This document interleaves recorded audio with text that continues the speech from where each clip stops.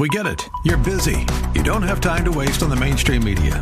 That's why Salem News Channel is here. We have hosts worth watching, actually discussing the topics that matter. Andrew Wilkow, Dinesh D'Souza, Brandon Tatum, and more.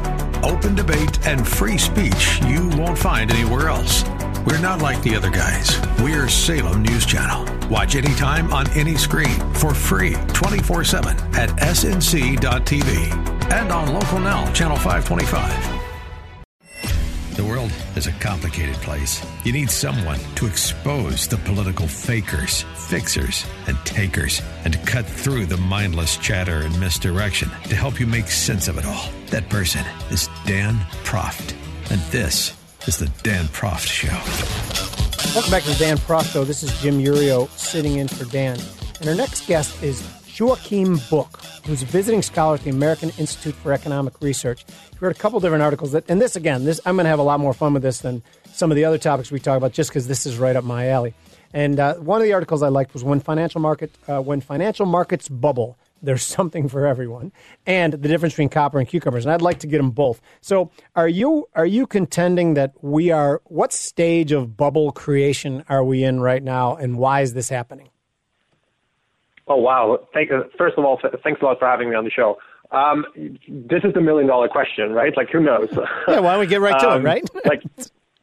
Yeah, I mean, if I had an answer to the question, I wouldn't tell you. I would just play the market, right? Like, I would take your money and then I would charge you an exorbitant fee and I'll play the market. So, I mean, this is a problem that every researcher in finance is facing, that we don't really know where we are, and it's very, very, very hard to tell that there is a bubble until after it collapses. So that's sort of the conundrum that we're in, and we're always sort of talking about, is this the whatever bubble? Is this the dot-com bubble again? Is this the South Sea bubble again? Are these tulips? Like, this is the kind of conversation that we have, and it's almost impossible to tell. Even in hindsight, it's really, really hard to tell. No, but I'm going to push back for real quick on this, is that my guess is when the real estate bubble was inflating, you knew it was inflating. We just didn't know when it was going to end, and it went for years and years longer than I thought it would. That was an obvious bubble, wasn't it? Well, I don't know. Like, so we quickly get back to the definitional problem of a bubble. Like, generally, we talk about something like, an asset whose price is way above its fundamental value. But what's the fundamental value of an asset? It's like, well, we can do some kind of like discounted cash flow analysis of a company or that kind of thing. But then it's like, well, okay, in a massive growth phase of a new company, what's the price? Like, in 1999, what was the price of Amazon? What was the correct price of Amazon? And you could argue that was a bubble, but had you bought Amazon at the peak of its bubble in the dot-com era, you would have made tons and tons and tons of money until today. So that would just have been like an instance of you picking a bubble, but you were too early. What was the price of what was the correct price of Netflix or correct value of Netflix 10 years ago? How are you going to know? Right. So houses is slightly harder, right? Because we don't really have like cash flows for houses. It's just like the value of the people who own them, the value that they place on them, and their ability to service the mortgage. It's like, okay, interest rates have been falling. The Fed is doing monetary policy. Okay, so asset prices should be higher, but how much higher?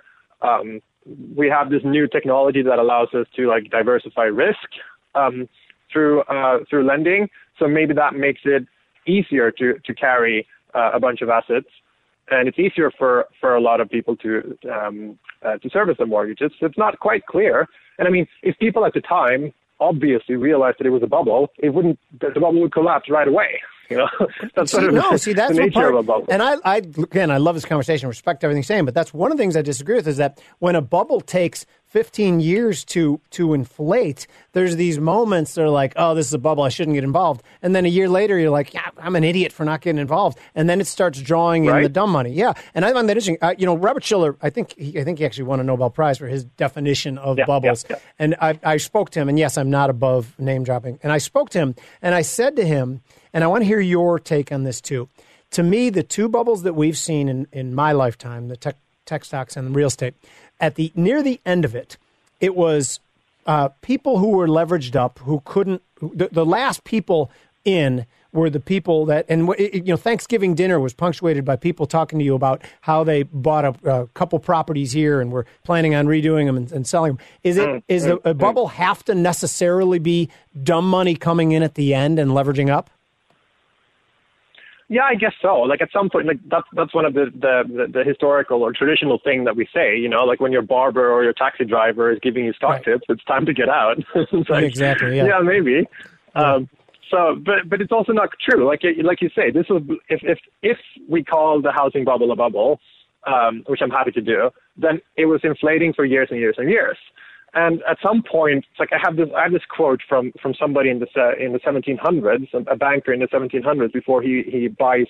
I think it's in the spring of 1720 when he buys South Sea stock, which looks like a bubble. It basically has the price movement of Bitcoin in the last 6 months or so.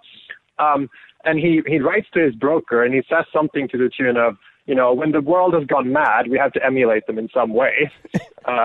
So it's like, well, he's just sitting on money. He has to do something. Even if he thinks this is absolutely crazy and this is absolutely a bubble, what's he going to do? Yes, right. It's like, at some point he has to. Yeah, you can't stand in front of the thundering herd and tell them they're all wrong. That's the right metaphor, right? Isn't it? Yeah. So I want to talk about wealth inequality real quick, because my contention has been that the two bubbles we've seen starts drawing in all the smart money, and the wealthy are getting in at the beginning. The bubble starts to inflate. It draws in the middle money. Then it starts to draw in the people who can least afford to lose that money. Then it implodes, and then assets are lying like driftwood around where the rich people come back in and start scooping those things back up. My question is, do you think bubble creation and the ensuing bubble bust cycle, is that a huge factor in wealth inequality that they all talk about? This is hard. I don't know. I don't know is a fine answer too. A lot smarter people. No, yeah, I think a lot smarter people than me are doing this. Yeah. So here's no, you got some? No, so like a lot smarter people than me are doing this, and they have like inconclusive answers. So on the one hand, of course, when central banks are inflating money as much as they do and they keep interest rates very, very low, that increases asset prices. And that's what we've seen in the last 10, 20, even 30 years, if you want. So then you could argue that, who are the people who own assets? Well, generally rich people. The poor have net wealth of zero or less, so they don't really benefit from that. But then again, they do have pension savings, right? And they benefit from that in some sense. And I remember Ben Bernanke making this argument. Insofar as the policy works, i.e. that it gets the economy back on track, then the poor who otherwise would have lost their jobs, they now get employed and they can earn wages. And if you go from zero wages, being unemployed or on whatever benefit you're on, to actually having a job, that's a massive boost for somebody at the low end of the spectrum, which might actually lower inequality overall because you're at the very, very base of the distribution and you're massively increasing their incomes. So even though it looks like you're increasing wealth inequality, maybe you are actually on net reducing it. And I'm kind of like, I don't know the answer to this question, but I don't think it's a clear, like, obviously this is happening one way or the other. No, but what it sounds like what you're saying, though, is when monetary policy and assets are inflated in the short and even really in the medium term, they can do great good, which I don't think I would ever push back on that at all. What I was leaning more towards just persistent, inorganically low rates over long periods of time. And by the way, so my question is that what we're seeing since the 80s? Have interest rates just been kept too low for too long? Is that why we inflate bubbles? I mean, no, we've had yes and no. Again, it's really hard to tell. Like, we've had bubbles for much longer than central banks have been in control of our economies and our financial markets. But we've also had secularly declining interest rates since basically the 1400s. If you plot out real interest rates from very, very long time periods, interest rates have just been falling and falling and falling. So it's also not quite clear, like, are the central banks even having an effect, or would we have been at, basically real interest rates of zero even without them? So it's like, what's the counterfactual here? Like, I kind of struggle with these questions, and they're really interesting. So yeah, for sure, like, something is happening to these markets, but Is it a bubble? Is it going to last? When is it going to end? Well, these are the million-dollar questions that nobody really knows how to answer. Well, we gotta though. Is what you've seen in equity markets over the last year?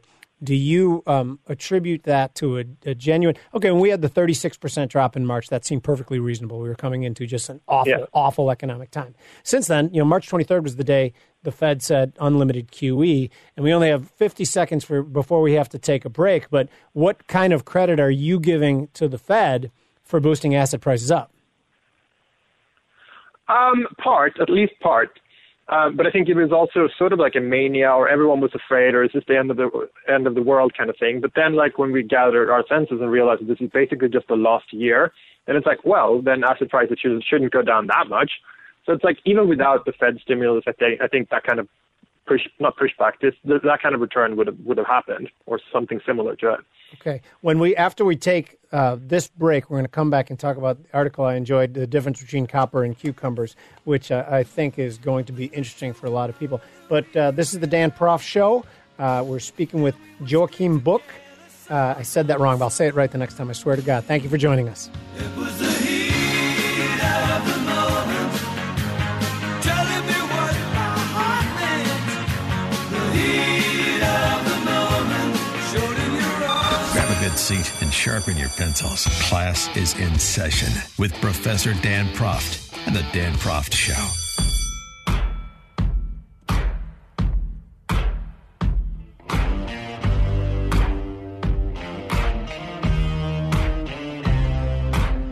Welcome back to the Dan Proft Show. This is Jim Urio sitting in for Dan, and we're speaking to Joakim Book, who's a visiting scholar at the American Institute for Economic Research.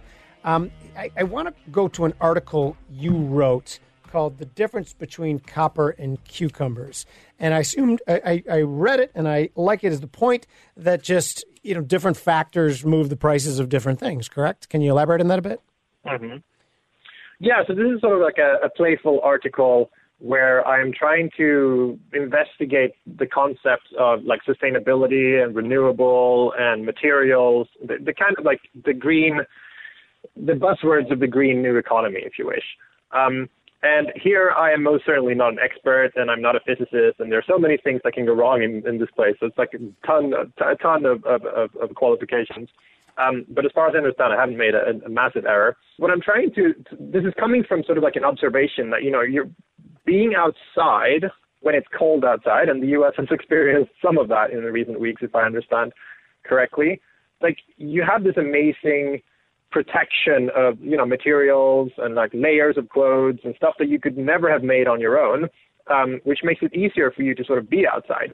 But what I wanted to get at in this is sort of like the second part of this argument. The article that you mentioned is sort of the second part of that article, when I'm trying to figure out, like, what does it mean to be renewable? Like, what does the concept entail, and I'm trying to dabble with this question, because there's nothing about human existence that's renewable. Everything we do is like consuming things. That's how we exist. And I think part of this sort of green story is that humans affecting nature in any shape or form is bad, and I want to push back against that.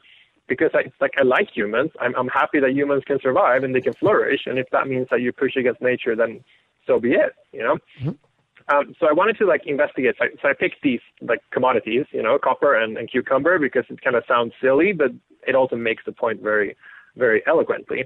And we think of copper as this scarce, limited, non-renewable resource that's in the Earth's crust. Now we have to waste a lot of energy and machinery and labor to get out of the Earth's crust, and it's going to run out.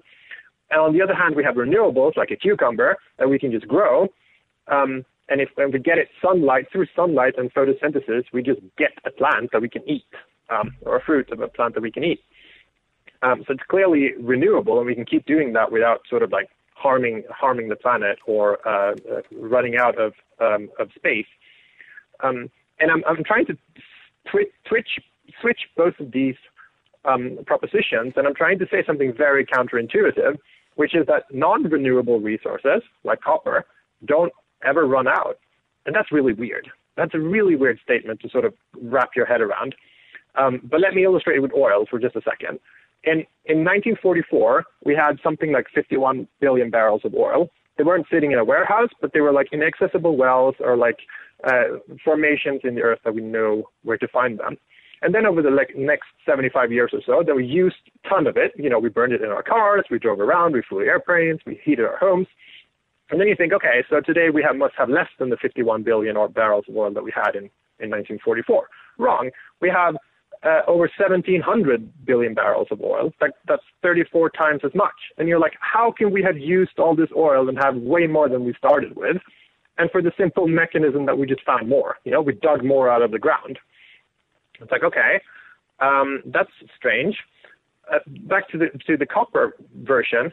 So oil is consumed, so it sort of disappears when you're done with it, or it goes up into the atmosphere when it's combusted. But copper, on the other hand, it's even stranger, because every single ounce of copper that we ever dug out of the Earth's crust is still with us. And now it gets tricky. How is it a non-renewable resource if we still have all of it here?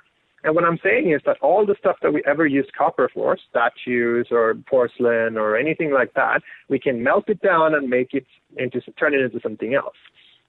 So we use it in, electricity lines or houses or other kinds of things, like other metals. And if we want to, we can just turn it back into something else, because copper doesn't really degenerate when you reuse it. So you can keep reusing it forever. And that's very weird. And here's the last sort of comparison that I'm trying to make between copper and cucumber. It's like when I eat a cucumber, which is what we do with cucumbers, and this is where it gets playful and silly, it's like irrevocably taken apart in my stomach. There is no process that we know of to put the atoms back together into a cucumber. It's a one-way process. It's done. Whereas the copper, we can turn it into whatever we want, and we can reuse it as much as we want. Right. No, and I like this a lot. But cucumbers is funny because I'm a amateur gardener, and the only thing I can actually grow is cucumbers. So I can replace those cucumbers, but I agree that the original cucumber will never be back. Yeah, so that's the point. Right? We can grow more of them. That's the renewable argument of most things that are renewable. But what I'm trying to say is that just like with the cucumber, we can apply resources to get us more copper from the ground. If we need more copper than the copper we have in all kinds of items and stuff, we can dig more of them out of the mines in Chile and Mexico and Indonesia. Right, and even out of the copper piping in people's homes, all we have to do is, if the price of copper gets so high, the people will cut the copper pipes out, replace them with PVC, and bring them right to your door. I mean, I completely get that, too. I would like to get back to the oil thing, too. Now, you made the mention of oil being 17,000 whatever gallons, or 17 million gallons. I don't know exactly what you said. But the reality of it is that we all know intuitively that there is a finite amount of oil. We just don't know what it is yet. Isn't that a difference? So this is exactly right, but it's sort of not relevant, and precisely for the reasons that we talked about before.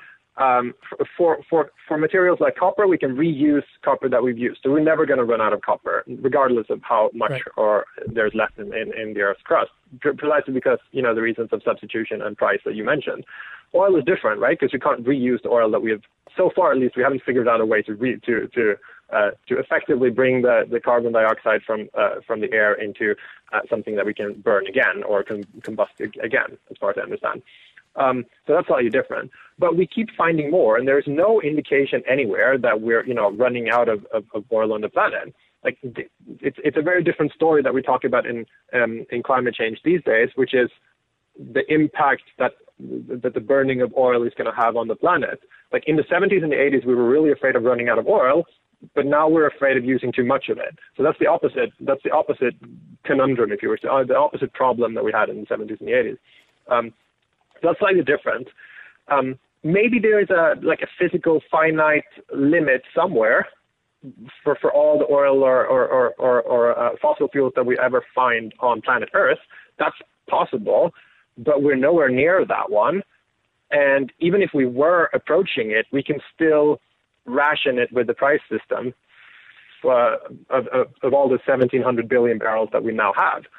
Even if tomorrow we ran out, it's like somehow we figured out, we screened the entire planet and we figured out that there's not an ounce more than the 1,700 billion barrels of oil that we now have, then the price of oil is probably going to go up very high, and we would ration it. You know, we would substitute things.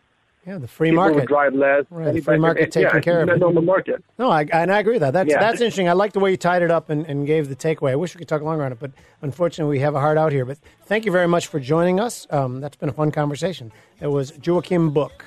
Thank you for joining the Dan Proft Show. Pleasure to be with you. I come from a land of love. Beat us slow and mention love. Can you hear the love? Exposing political fakers, fixers, and takers. He's Dan Proft, and this is the Dan Proft Show.